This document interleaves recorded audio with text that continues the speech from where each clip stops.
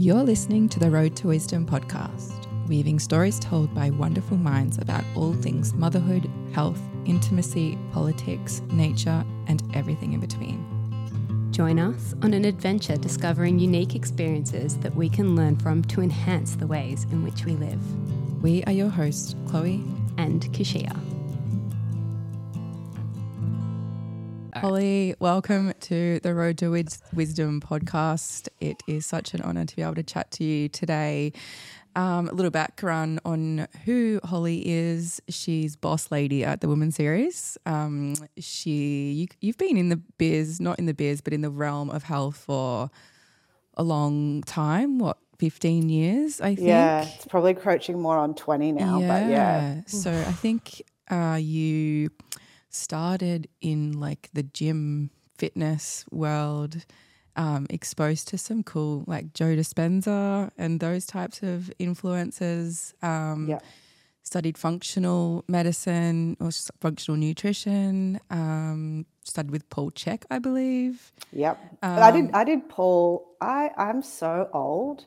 I actually did my HLC 1, which is holistic lifestyle coaching, with Paul himself. That's how old I am, because there's no way he would run those level 1 courses anymore. Sorry, you don't have to out this on our podcast, but how old are you? Because you look like a baby. Oh, thank you.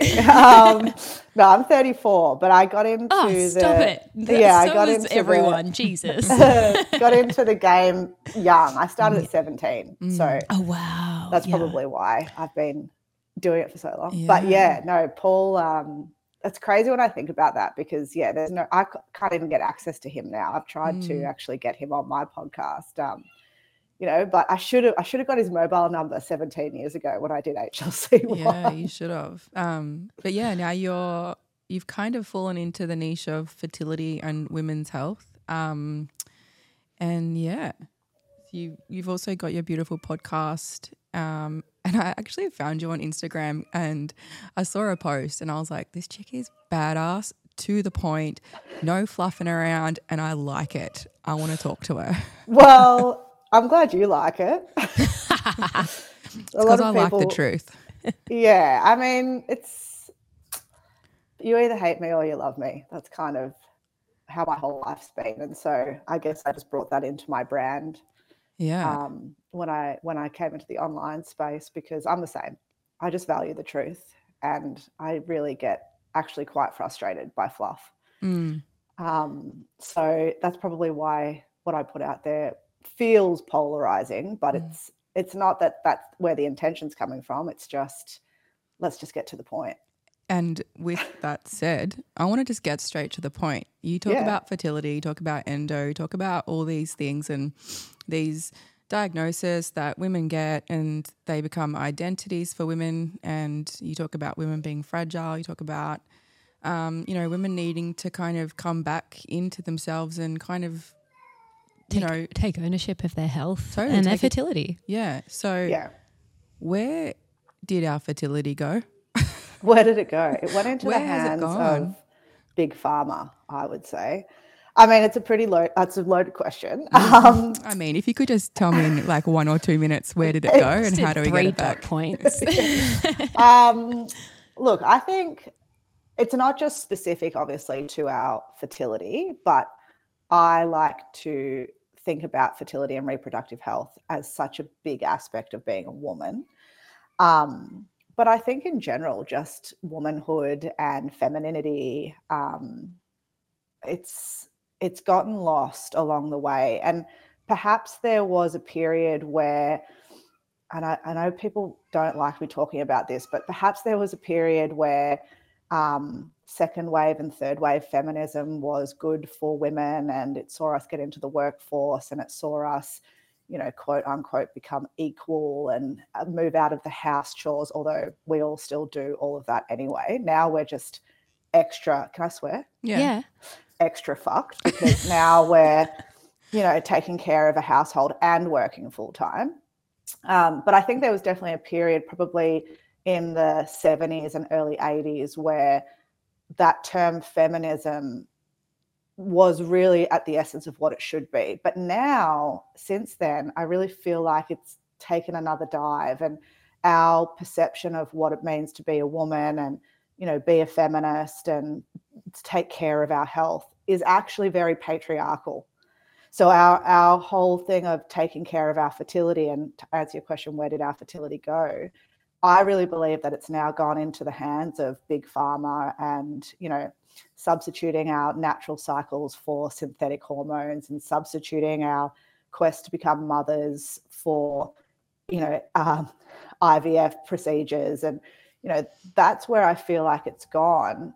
And it's gone that way because we've been fooled into thinking that that is pro-woman and that is the feminist approach, but it's not. And we've been duped, is my opinion. And now that I've actually become a mother, I believe that even more so now, because while I'm super grateful for the fact that I get to run my own business, and, you know, I wouldn't be able to do that in the 50s, right? So there's definitely benefits to those early feminist waves, but there is a component to me where it's like, I shouldn't have to be wearing all hats. I should be enjoying these formative years with my son and my subsequent children, and really just being able to be a mother and a woman and in my feminine. But the way that society is now constructed means that I don't have that opportunity anymore. So that's where I feel like fertility has gone. Hopefully that answers the question. And obviously, you're going to say something. You know, the fundamentals of health and the laws of nature, and, you know, we're really messing with that. Yes. What's your perspective on where we're going wrong with some of those things, and what are the foundations, the fundamentals? Yeah, like, it's not a popular opinion. We don't do popular opinions here.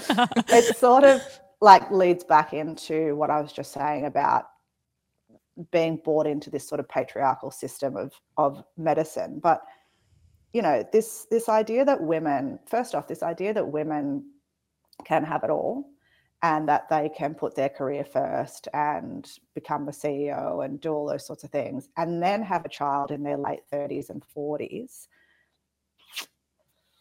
that is a problem that we have sold to women, because the women that I work with are those women who are potentially starting their family at 37, 38. And it's actually not an easy process at that point, not for many people.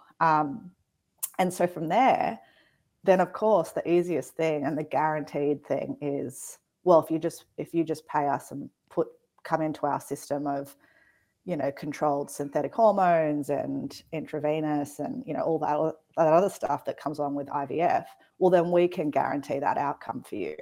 And that's the message that gets sold. And so I think, you know, from that perspective, that's sort of where women think they should then go. But ultimately it boils down to the fact that we really should be still honouring our baby making years. And one thing I actually always say to my husband is, like, I've been with my husband now for 10 years. My biggest regret is not starting a family earlier, because, you know, we probably have capped ourselves at 3, max 4 children at this point, and we want a big family. But had we started earlier, I would have been able to achieve that with a lot more ease. So, and we didn't start earlier because I was bought into this bullshit that is, you know, make a living, make a career for yourself, buy a house, do all those things before you go on to have a family. So I just think whatever that is, I don't know what you want to classify that topic as, but I think that's probably where a lot of the fertility issues are stemming from. That's actually something we were talking about earlier, how we've all been fed this kind of notion that having babies younger is an uneducated thing to do. Like, if you're not career driven and putting that first before you start a family, if you're not super educated and academic and have all these other things in a row, well, really you're going into your childbearing in irresponsible. It's irresponsible. Yeah. You're uneducated. Really, you should just go live in a trailer for all anyone cares. And you obviously don't care about the environment as well. Like it's like all these bloody aspects piled up onto each other, which is why, like, I mean, a lot of the people I went to school with haven't started having babies until much, much later. And the only reason I think I started at 27, which is still quite young. I'd say that's young. Old. No, I'd say, but like by society standards, 27 is young. I would say. Yeah. And but like by biological standards, that's old. It's old. It's old. So like, and you know, at the time I'm like, oh my God, am I even ready? Like blah, blah, blah. But the only reason I did start at that age, and it was a very conscious decision between me and my husband, was because my parents were young parents and his parents were young parents. And we were like, we've seen friends with older parents and having experienced younger parents who grew up with us, well, that's what we want to give our children. So that's, you know, and then once we had our first, I was like, why did we wait so long? Like, seriously, you need your youth to be able to look after a baby. You need those years that you're partying till 4 a.m. every morning and then going to work the next day totally fresh as a daisy, like, and backing that up 4 or 5 nights in a row. That's actually what you're meant to be doing. Like that energy That's why it's should so be easy. Yeah, you're meant to be putting that into a newborn baby that's keeping you up, and then you back that shit up the next morning. Anyway, yeah, and you do see that. Like I do see that a lot with the women that I work with who do conceive in their late 30s, early 40s. It's a lot of effort to have a newborn at 41, 42. Your vitality isn't the same as it would be at say 27. So yeah, I just feel like that whole fertility piece and why we use fertility clinics, a lot of it has just got to do with this societal messaging that we've been sold of, to your point, not having children young because otherwise you aren't going to get anywhere in life, which just isn't true. But then the other side to that, coming right back to the original question, is there's a multitude of reproductive health issues that most women are told require IVF, but they really don't. This is something I really want to get into, and I want to, you know, we put the message out that we were having a chat with you, and we've got a bit of a fertility series going on, and you know, a lot of people, you know, really close friends and family to us, they're people who have been told that they have endometriosis, totally blocked. There's absolutely no chance that you're ever getting pregnant. And so a lot of people I know have just adopted the story that they don't want to be parents anymore. They don't. They've made the conscious decision that they're not going to have a child, and would love to speak to them. And you know, you've said multiple times on other podcasts that this isn't true. So I'd love for you to expand on that. Yeah. So, well, do we want to just get stuck into endometriosis and we can work our way through the different reproductive health issues? I mean, endometriosis is definitely, so when we're looking at the statistics around what leads specifically women, not couples, women into using IVF, we know that 25% of users are experiencing what's called an ovulatory disorder. So that's the largest cohort. And then second to that, 15% of users are there because they have endometriosis. So while endometriosis certainly can lead to severe structural damage, so to your point of so many lesions and scarring that there's no possible way of the sperm getting to the egg and then the egg implanting, there's a spectrum. And so that type of person where there's so many adhesions and scarring and blocked tubes and so forth, that would be somebody at severe stage 4 endometriosis. But there's within that 15% of women seeking out IVF, they're not all stage 4.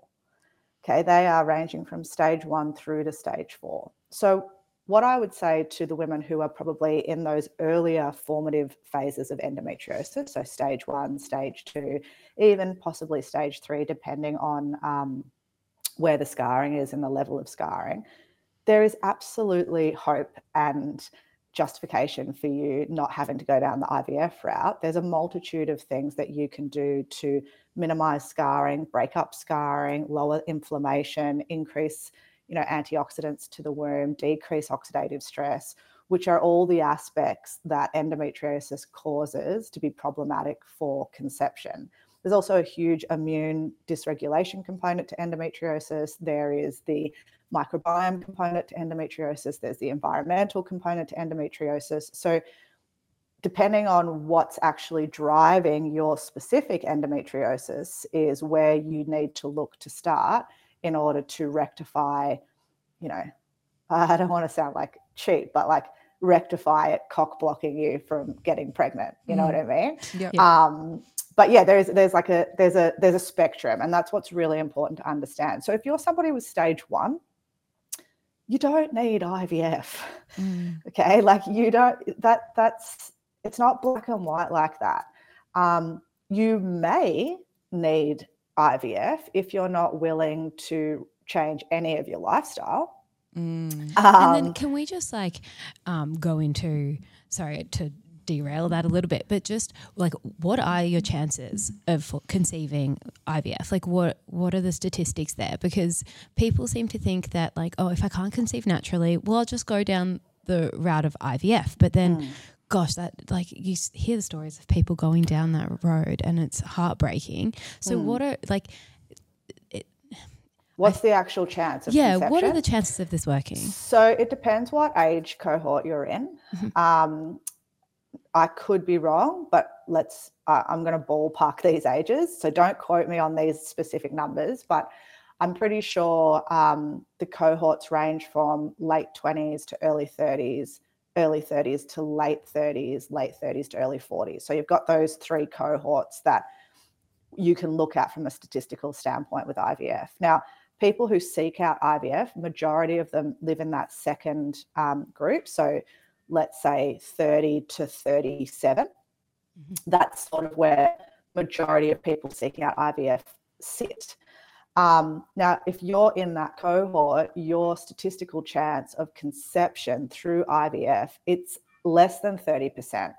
I don't know the exact number off my head. I have got it on my social media if somebody wants to go and fact check me. Or you just look up, IVF statistical outcomes on Google, but it is less than 30%.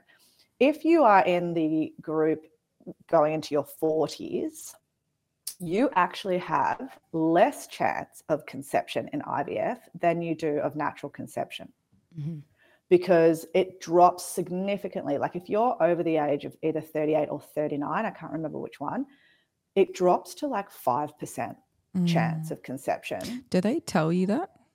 No. Why not? Well, I'm sure they would if you ask them.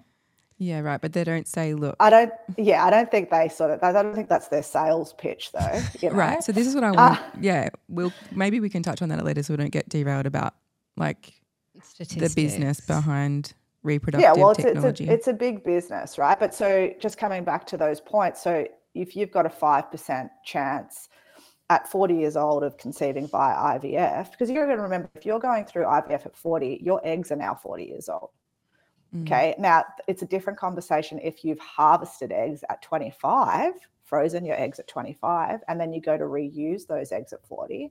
But even that, like the thawing process, like defreezing them, all of that sort of stuff, you probably lose a ton of eggs in the process. So even egg freezing doesn't guarantee a baby later on in life. Do you know what the statistics are for that too? I don't. Okay. I don't, because I would presume there's so many moving factors. Like there'd be women who egg retrieve and then maybe they have the baby 2 years later. But there would be also a lot of women who egg retrieve and then try to use those eggs 7 years later. I think it's 7 years that you can freeze eggs up to. I could be wrong on that, but I'm pretty sure the number is 7 years. But yeah, so like with the, say, 40-year-old woman who's trying IVF, she's got a 5% chance. But if she just tries naturally and she figures out her fertile window because she's charting her cycle and, she's doing all the right things to improve inflammation and oxidative stress and so forth, she has a 20% chance of conception every month.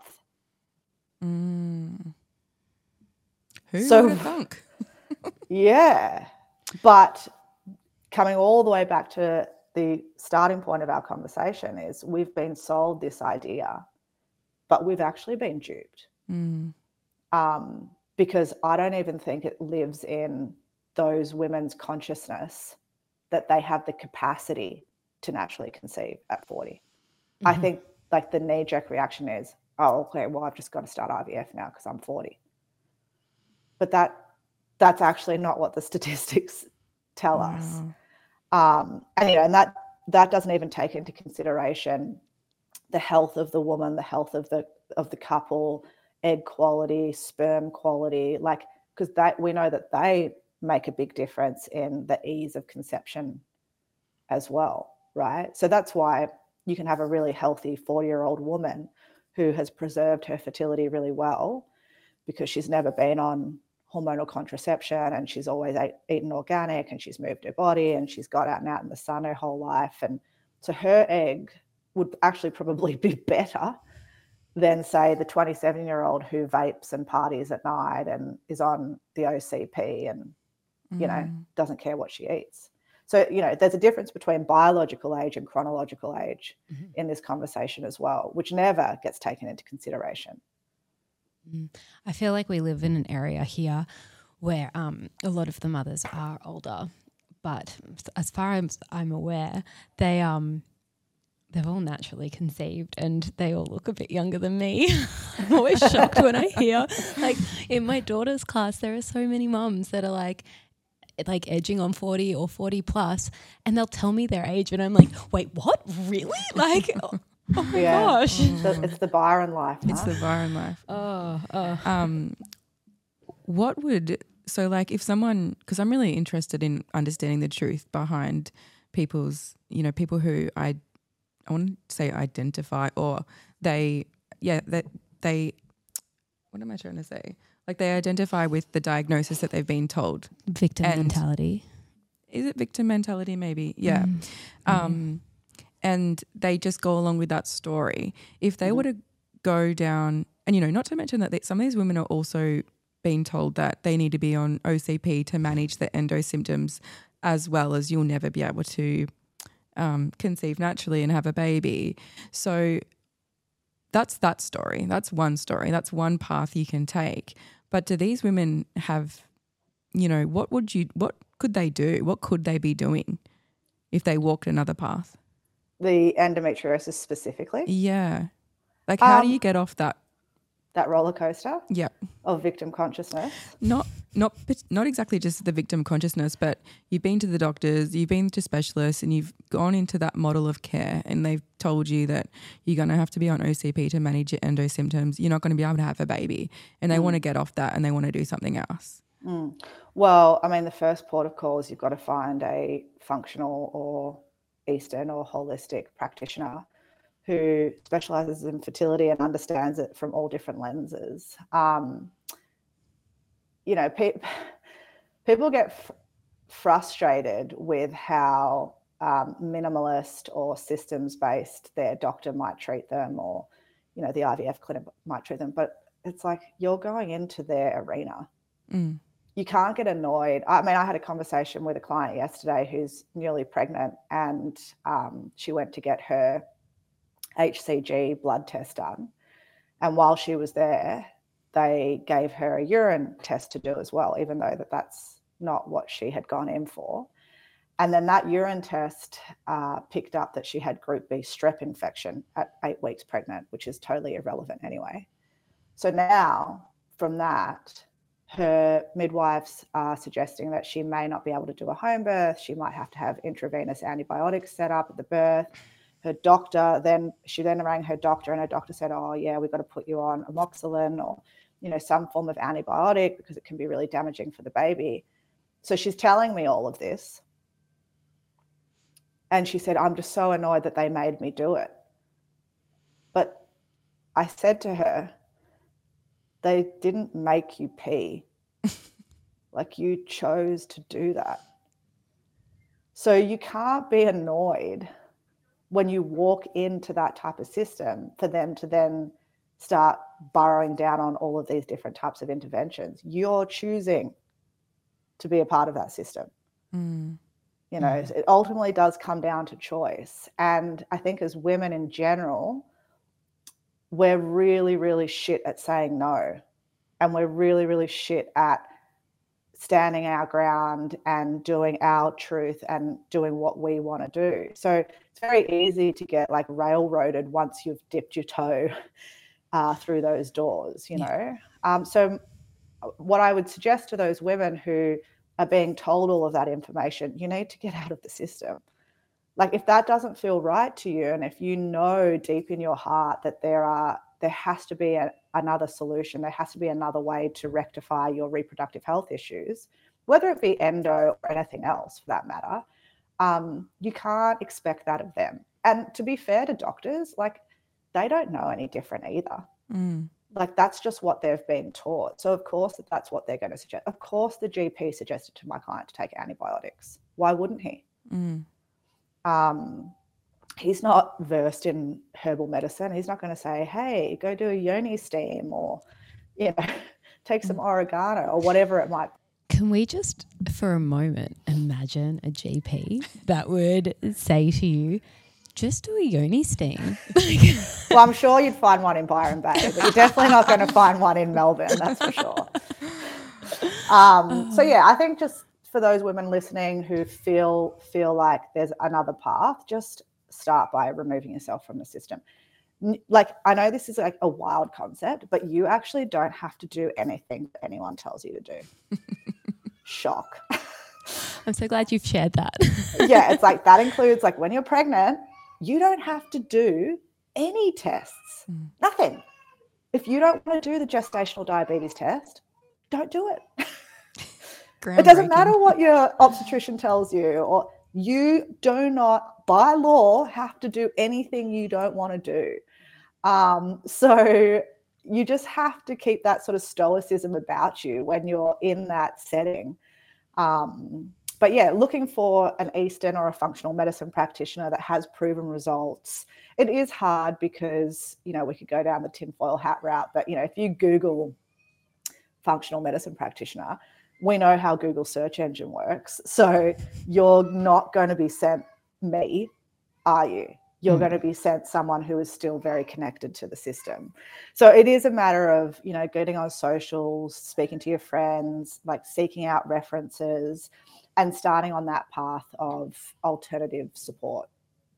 Go to your nearest health food shop and whoever's working in the naturopath's area, start asking questions. Yeah, that's a really good tip. So, I mean, that's what I would suggest they do. I mean, from things that they can action very quickly, you want to look at, specifically to endometriosis, you need to be looking at your nutrition. Like, that's just a no-brainer. Can you just expand on that?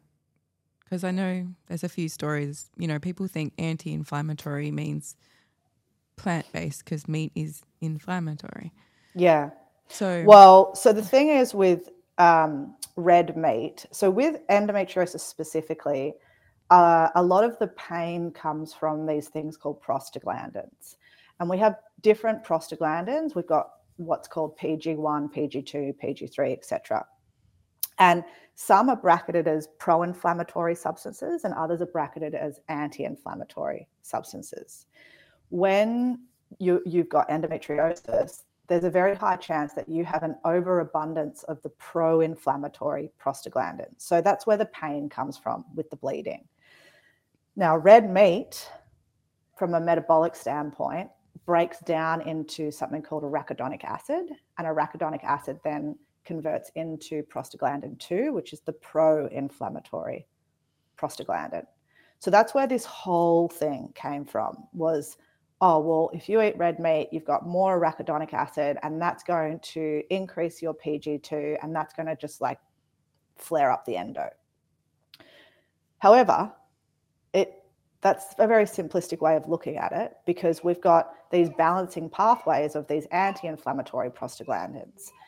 Now, PG1, you know, that starts as omega-3. So any of your omega-3 foods, that's metabolically break down and get converted into prostaglandin 1. You've also got omega-9, okay? Now, omega-6 breaks down into arachidonic acid and into prostaglandin 2. So any omega-6 foods are, you know, well, I'm talking about like canola oils, vegetable oils, those types of foods. And then omega-9 breaks down into an anti-inflammatory prostaglandin 3. So when it comes to food for endometriosis, it's not about saying, well, red meat's the devil and you've got to cut it out, because it's very beneficial. It has a lot of nutrients in it that all of the other animal proteins don't have, particularly things like iron and B12. But let's minimize our intake and let's increase our omega-3 and omega-9 intake. So like oily fish, so sardines are amazing for women with endometriosis, salmon, things like avocado, olive oil is really rich in omega-9, scallops, these types of things would be, they're what I usually encourage women with endometriosis to consume more of. And then alongside that, you want to avoid those pro-inflammatory proteins. Gluten is the obvious one. We know that casein in cow's dairy can be problematic for women with endometriosis because there is that estrogenic component of endometriosis. So, maybe you shift to sheep's or goat's or even camel's milk if you've got endo. You want to remove any artificial colors and flavorings, preservatives from your diet. There is a direct correlation between the expansion of endometriosis and glyphosate. So you have to be consuming organic if you have endo, because there is a very, very strong correlation there. Mm-hmm. And then the third thing would be, how many calories are you actually eating? So you want to make sure that you're properly nourishing your body within that sort of template that I just explained. And just a side note with the red meat and arachidonic acid, like fish is high in arachidonic acid. But you don't hear anyone say, wow, fish is so pro-inflammatory, it's so bad for endo. Like, it's only red meat. It's just, well, it does my head in this conversation. Cows are killing the planet. Yeah, that's right. That's right. Cows are killing the planet, not all the private planes that all the climate activists fly on. Oh, don't. So, we could go down there. We could go down that one. Yeah, so it's like, so from a nutritional standpoint, that's what I would be starting with. And then, lifestyle things that you can do would be obviously removing all toxic products from your house, beauty products, cleaning products, even the equipment that you cook on. So, non-stick Teflon stuff you want to get rid of, looking at flame retardants, the mattresses that you sleep on, because while that all might seem really micro, it equates to a macro problem when you start to realize the severity of how many products and chemicals you're being exposed to. So, Holly, we actually put out a little shout out for questions from our audience yesterday. And one of the questions that came through, which I think is a really good one, was how do we protect our children's fertility? So I know you've just touched on, I guess, the plethora of things that we can do, but it's something I think I'm actually worried about. I think a lot of people are worried about, especially if you listen to any of Shanna Swan's stuff on is it phthalates in the water and breakdown of plastic, which is, we eat organic, and I'm still terrified of foods that would still have these plastics in it and chemicals, regardless of where you're buying your food and vegetables from. So if you could maybe help us out there on how we can, work towards making sure that our children keep their fertility. Well, echoing what Dr. Shana Swan talks about, like, actually the best way to preserve your child's, not only their fertility, but just their health is in your preconceptive years. Like, preconception is the biggest contributing factor to the health of your offspring. And if somebody is dealing with what the system would bracket as an infertility issue, so endometriosis, polycystic ovarian syndrome, POI, HA, like all of those sorts of diagnoses, that's a huge red flag that even if you got pregnant with that issue, if you haven't dealt with why you have that issue in the first place, that will definitely contribute to the health of your offspring. In what way? It's not linear. I can't be like, if you have endo, your kid will have this. Okay. But We know that the more inflamed you are, so that's definitely relevant for women with endometriosis, the more immunologically compromised you are, the more disrupted your microbiome is, the more unsettled your nervous system is, the more exposed you are to products. All of these things negatively impact the health and development of your baby. And that would include your child's fertility and or their reproductive health. Like Shayna Swan talks about how, I actually did this when my son was born because I found it so interesting. So the distance between the anus and the gooch. Oh my God, I can just imagine you with like a little measuring No, I just had my fingers. Okay. But I should just get a centimeter. I should just get a ruler. But the gooch is what I guess most men would call it. But the distance between the testicles and the anus, if that is less than 2 adult finger widths, then that's an indication that your son may actually have fertility issues later on in life. And that's directly associated with phthalate exposure in the pregnancy. So, you've got preconception, but then you've also got maternal health. So what are you doing while you're pregnant? So many women just go, I'm pregnant. Yes, I can eat shit. It's because I'm pregnant. I can just laze around. I don't have to worry about training. Yeah, I'm eating for 2. It's like, yeah, but this is actually the time where you really need to honor your health more than anything else, because the health of your baby depends on it, right? So I would say, to answer your question, preconception is what's most important to support your offspring's fertility and reproductive health, but then also while you're pregnant, doing all the right things to avoid chemical exposure as well. Mm-hmm. Well, they're good ones. How about for those of us who didn't do either of those things and now the baby's out? Yeah, and that's a reality for most people. Yeah. And, nothing I ever say is to shame anybody or make somebody feel bad about their choices. If you didn't know, you didn't know. Yeah. But now that you do know. I guess you're just following the same principles as you would. Correct. With us. Yeah, it's like you can, now that you do know, it's like, don't have your kid eating out of plastic. Pretty easy solution. Cook in stick pans, try and feed your kid organic foods. Like, there are really easy ways. Don't give your kid Panadol every night. Like, I have friends that jokingly tell me they give their child Panadol every night while they're teething, and I'm like, what the fuck are you doing?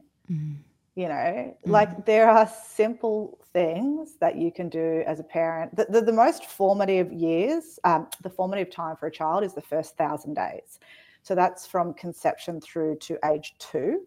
That's when we know, whatever you expose yourself to or you expose your child to in those first 1,000 days heavily influences their health long term.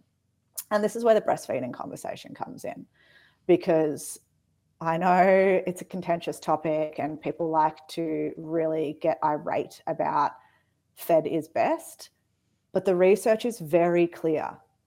Breast is best. Breast milk is best in terms of long-term health outcomes on the child. Children who are formula fed from day one have much higher rates of allergies, neurodevelopmental issues, skin conditions. So it's not about shaming anyone. To your point before, it's actually about understanding the truth. And the truth is, in those first 2 years of life, try your absolute best to breastfeed. I know for some people it can be really challenging, but then the question is, why is it challenging? Are you eating enough? Are you nourishing yourself enough? Are you being supported properly? Have you got people around you where they can assist you, like a lactation consultant? Are you persevering enough? I've met women who just said, I can't be fucked after 3 days. Honestly, it took me 2 months to establish breastfeeding with my first, and I had every opportunity to pull the plug and be like, this is fucking hard, I'm not doing it. I tried my best. Yeah. Dude, I had one of my friends, she actually had a baby shortly after I had Poet, and it happened with her first as well. Her milk just didn't come in, and she put calls out for breast milk. And the community came together and fed her baby, and she continued to persevere. It took her 4 months, 4 months of supplementing with all these other women's breast milk, and then she was donating milk to people because her milk came in. Like, I have so much respect for that perseverance. Yeah, and like that's the second thing, right? So most women don't realize there's milk banks. Yeah. We're in an area where everyone should know, and if they don't, I'm sure like, do you live people under in a Byron rock? do, Also, but just call Kashia. I just want to share. Just before we got on this phone call, Kashia was literally pumping into her coffee cup because she has so much milk in those things. Oh, I just realised that I'd fed my baby off the one breast all night, and then we've been in here for how many hours, and my other boob is just balloon. it's the worst. Yeah, so breast banks, milk banks, sorry. Breast banks. Breast banks are probably the next best thing, right? Before, if you can get access to that before then having to jump to formula. Now, I have clients that cannot breastfeed. Like, I have a client who had a breast reduction in her 20s. Her ducts are gone. There's like, she tried when her child came out. She only got about 10 mils of breast milk. So, you know, in that situation, that person tried, they did what they could, but structurally she just wasn't in a position. So she's chosen a good organic. She did donated breast milk, and then she moved on to an organic formula. But that's a very small percentage of women who are actually in that kind of situation. I would say. I would say majority of women who choose not to breastfeed, it's not because it's a structural abnormality or, you know, anything's going on there. It's because of those factors I just mentioned. But it's crucial for the health of your child, you know. And then we wonder why our kids get to 8 or 9 or 10 and you've got these behavioural issues taking place and you've got eczema on the kid, or, you know. You know what? I actually just want to quickly interject because I feel like we're on the path of it and I don't want to miss the opportunity to talk about it.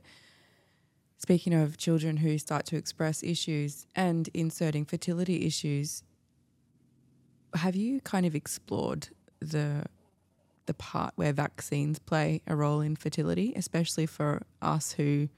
So some of our parents wouldn't have kind of guessed any of the schedule, and, you know, I remember getting vaccinated for the HPV and all that stuff in school. Have you read much or explored much of that being at... Yeah. My professional and personal opinion around vaccinations in regards to behavioural issues in children, because that was the original question. Yeah. And we can talk about just vaccines in general if you want, but I don't think they're causative. I don't think it's like you get this vaccine and now your child has autism. Yeah. But I do think they are a massive blow of gasoline on the fire. And if your child is already in a vulnerable position because you've got poor health going into preconception, you've got poor health during your pregnancy, maybe they're then C-sectioned out, then they're formula fed. So, you know, their brain is already incredibly vulnerable. And then you go in and you give them 72 shots over the course of 18 months. Well, yeah, that's not going to be conducive with a thriving brain. That is a super contentious topic because any parent, myself included, if I was to find out that I had willingly done something to my child that had caused a problem, I don't know how, I mean, I personally would be open, but I don't know how many parents would be open to accepting that responsibility. So it's very challenging to talk about this because there is a huge amount of parents out there that have made that decision for their child and their child has worn the consequence, that are just digging their heels in and saying, you're all quacks and, you know, the aluminium and the mercury is totally fine. It's got nothing to do with it. So it's hard, and I understand why that happens. I do understand why parents get like that because it would be really challenging to accept that responsibility. But yeah, to answer your question, I don't think they're causative, but I do think they probably tip a lot of people over the edge. And then there's a huge genetic component to neurodevelopmental disorders. So there's a theory in science called the critical load model of autism. I don't know if either of you are familiar with that, but and I am in alignment with this theory, but it's this idea where, you know, say you've got one parent who has a genetic susceptibility to, let's just keep using autism as the example, but then she's also obese, she also has Hashimoto's, she's also a smoker, she has a gluten intolerance, she lives on a main road, and then she gets pregnant and she has a C-section and formula feds the baby. That baby, the load of inflammation on that child tips it over the edge to the point where they then have issues with their neurons migrating and end up having those behavioral developmental issues. But then you have another mother who has a genetic susceptibility and maybe she's also obese, but that's it. You know, and so while she has those vulnerabilities at play, it's not enough to tip the load or, you know, spill the cup, as we would say it. So I definitely think that's a component in the neurodevelopmental space, but all you need to do is look at how many children have neurodevelopmental issues. It's not because we're diagnosing better. No. Do you think that that's the case with the, you know, some of those PCOS endo cases and getting those vaccines like the cervical cancer ones that we got when we were young? Yeah. I mean, if you adopt terrain theory and if you adopt the principles of practices like German New Medicine, stabbing your cervix and scraping your cervix and lasering your cervix, it's like, you know, your cervix is deep inside the womb for a reason, because it's not really meant to be coming into contact with the outside world. And I really am in alignment with, I feel like, and this is definitely truthful during pregnancy for women, there's a lot of looking for problems. Yeah. And that's why maybe it's me putting my head in the sand, but why are you getting all these tests done? Do you feel good? Are you functioning well? Because if you do, then why are you looking for a problem? I don't get this approach to. Yeah, I agree. Yeah. It's a good way to capture people, I think, because if you're screening for the things, well, you can catch it early, and then we can save you essentially. So I think that's probably the angle that's being taken. Yeah, I'm glad you touched on G&M because I'm a big fan. Oh yeah, yeah, and so you know I've heard a couple of stories where, you know, infertility, I've explored it and been a bit nosy. I'm like, so what about your parents and your mom? And there's always something. And so I do wonder, and I know that you've studied psychology yourself, so do you have a opinion or a perspective or a bit of a theory with infertility from a psyche standpoint? Yeah, well, there's this theory. No, I don't think it's a theory. Model. It's called the red thread. Have you guys heard of that? Yeah. So it's, you know, the lineage of your reproductive health starts with your grandmother. And we know from a scientific standpoint that your eggs are formed in your grandmother's womb. So there's definitely that intergenerational piece when it comes to fertility. And, you know, if your grandparents were immigrants or they fled war or something traumatic happened then we know that trauma response on their nervous system can then carry through to your egg and your reproductive health.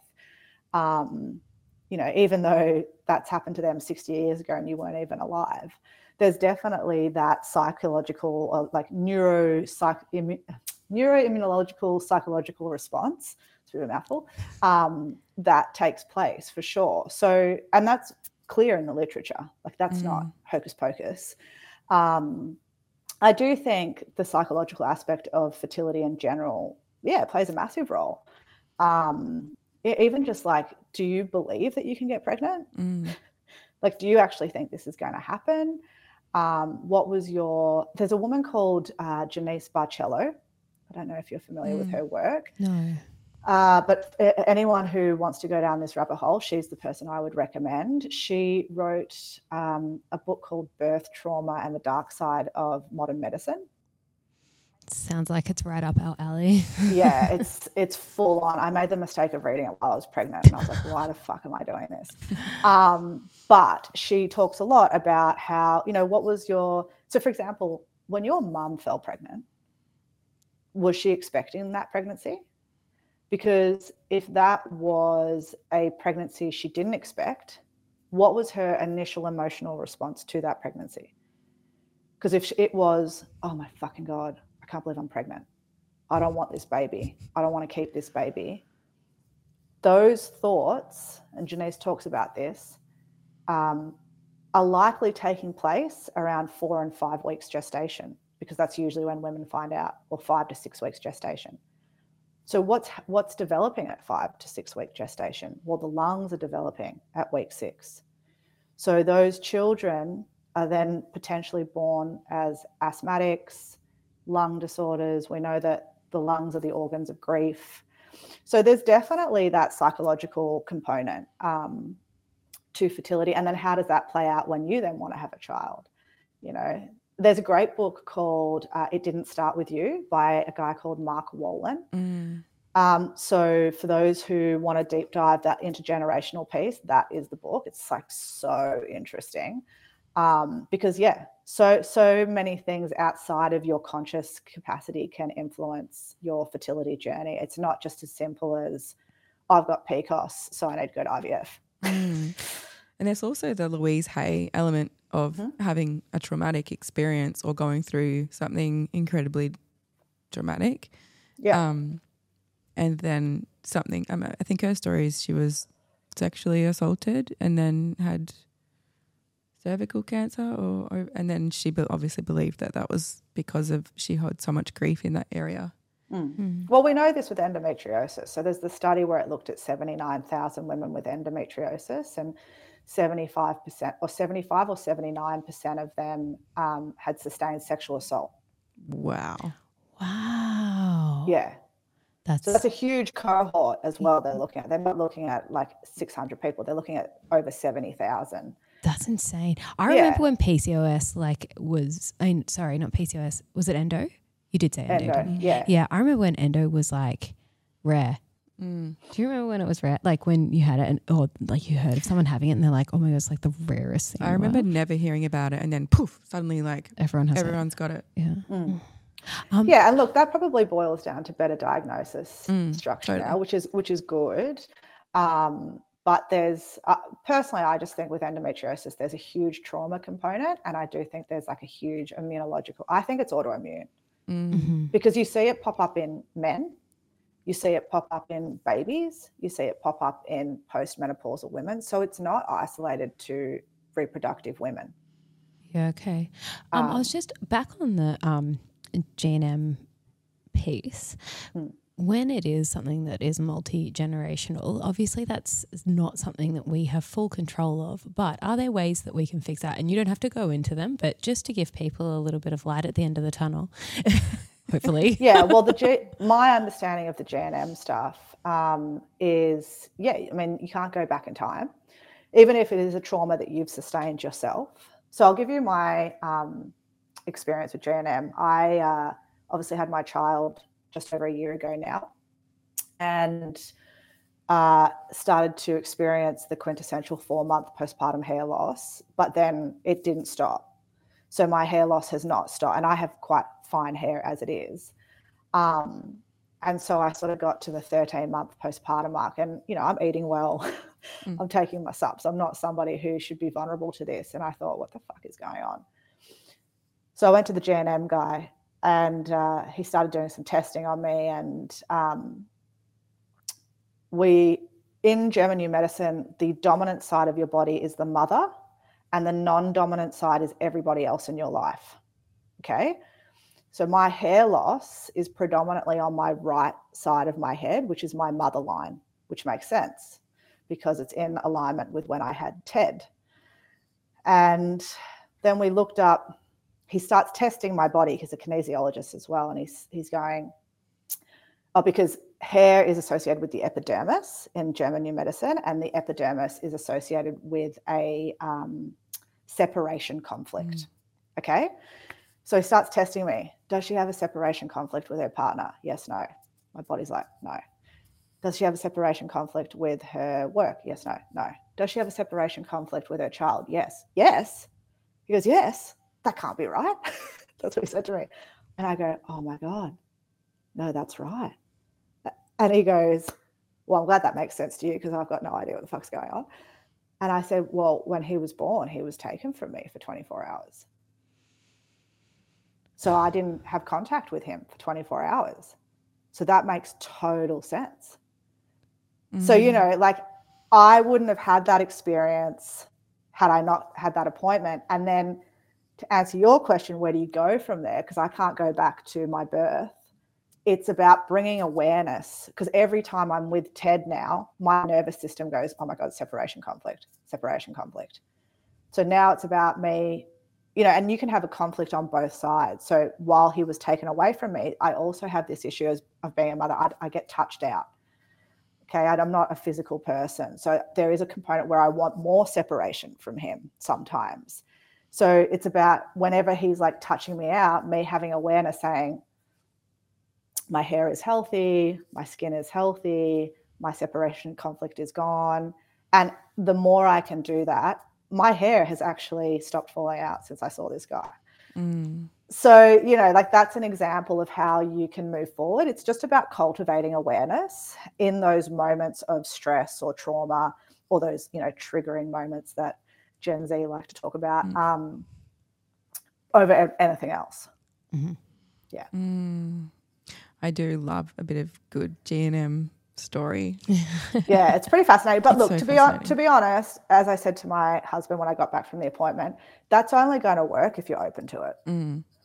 It's not going to work for somebody who just goes, what the fuck is going on? Lucas shit. Yeah, like it's not. So and it's like the Joe Dispenza stuff, right? Like you have to be open to believing that there's that esoteric element of healing, because if you don't have that openness, none of that is going to work for you. So it's also about recognizing your beliefs and your value systems. You know, it's what Abraham Hicks talks about all the time, of staying in your vortex and not allowing that vortex to be penetrated. But people's vortexes are penetrated all day, every day, and they don't even know it. And it's like you can't just jump into this like esoteric stuff either. You've got to slowly. It's a slow awakening, isn't it? Yeah. And then like, I don't know, I'd like dip my toe in and take it back out, dip it in again and take it back out. And then I'll just jump for a bit and get back out.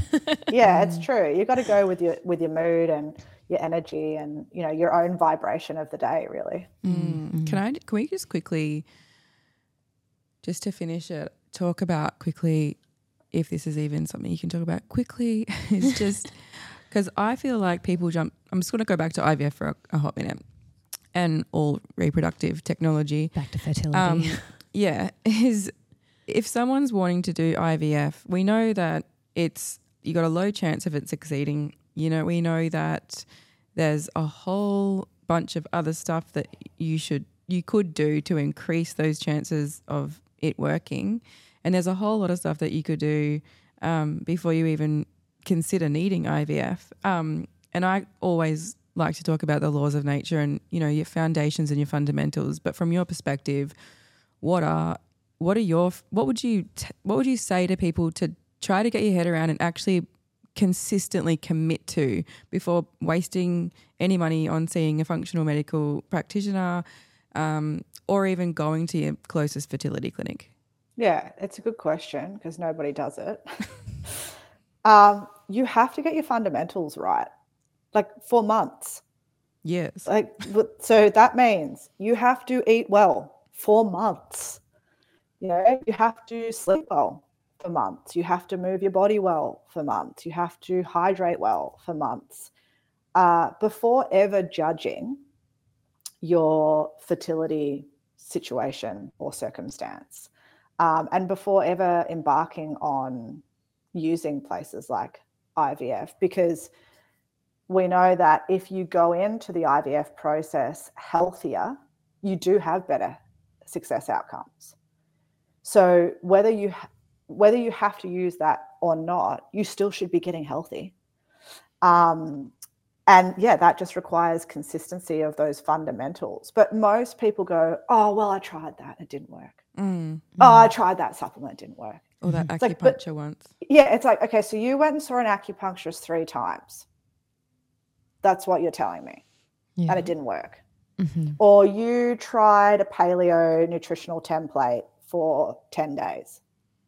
That didn't work. Or one at a time. I slept really well for a month, but wasn't eating, more than 2,500 calories a day or whatever, as people think that they should 18. eat. Yeah. 1,800. Yeah. So, you've got to, which is why, not to plug my stuff, but the first course on my education portal called Health Ed with Holly, it's just about understanding those basics and actually implementing them consistently for months.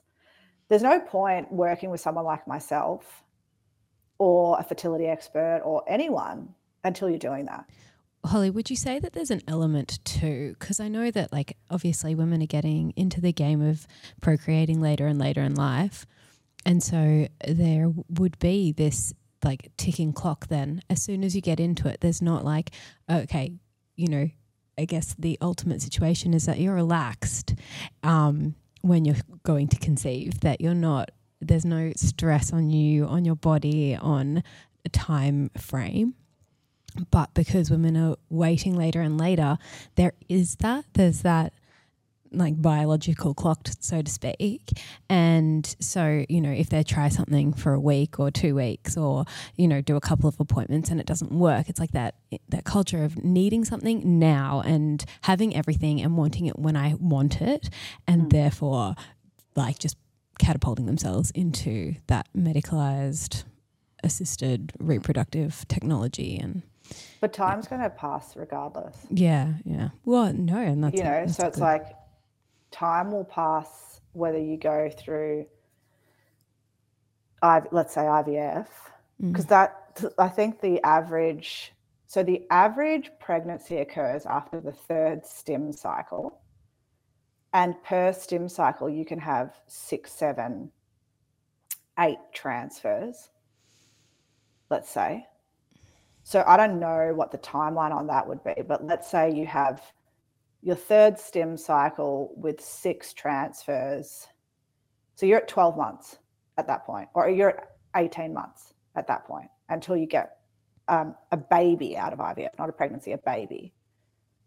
Do you know how much you can achieve in 18 months with your health? Mm-hmm. So my point is that time will pass either way.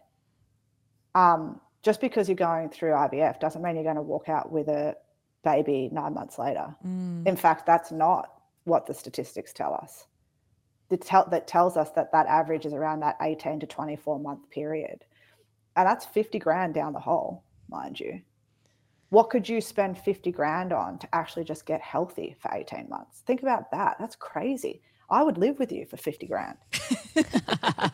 You know what I mean? Done. So there are things, it ultimately boils down to the person's perception and what they value, really. But just because you're going through the medicalized system does not guarantee it's going to be a quicker process by any means. And just to finish off with some hope, have you...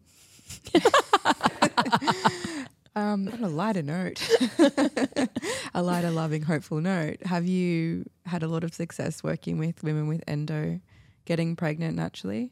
Yeah. Oh, yeah, definitely. For sure. Yeah, for sure. I mean, I've had a lot of women who got diagnosed with endo who maybe didn't even have endo. But, they've just sold themselves this story. And then I've had women who have really aggressive endo, and I will always work alongside a obstetrician or a fertility expert in that sense. I know my place, and I'm not going to kid somebody if I feel like they need that industrialized support, then we will do that while also maintaining as healthy a body as possible. But yeah, there's hope. I've had so many women with endometriosis get pregnant. So there's absolutely no reason why that can't be a factor. In fact, most doctors still tell women to get pregnant to just manage their endo. So there you go. Oh, well, thank you so much for Pleasure. having this chat with us today. It's been wonderful. And I hope all of the ladies out there with endo or PCOS or any fertility challenge have gotten something out of this. Pleasure. We will talk to you soon. Thanks, girls. Bye. Thanks, Holly. Thanks for tuning in to the Road to Wisdom podcast. To join the journey, you can follow us on Instagram at theroadtowisdom.podcast and at www.theroadtowisdompodcast.com. Don't forget to subscribe and leave a review. We look forward to seeing you next week with more juicy content.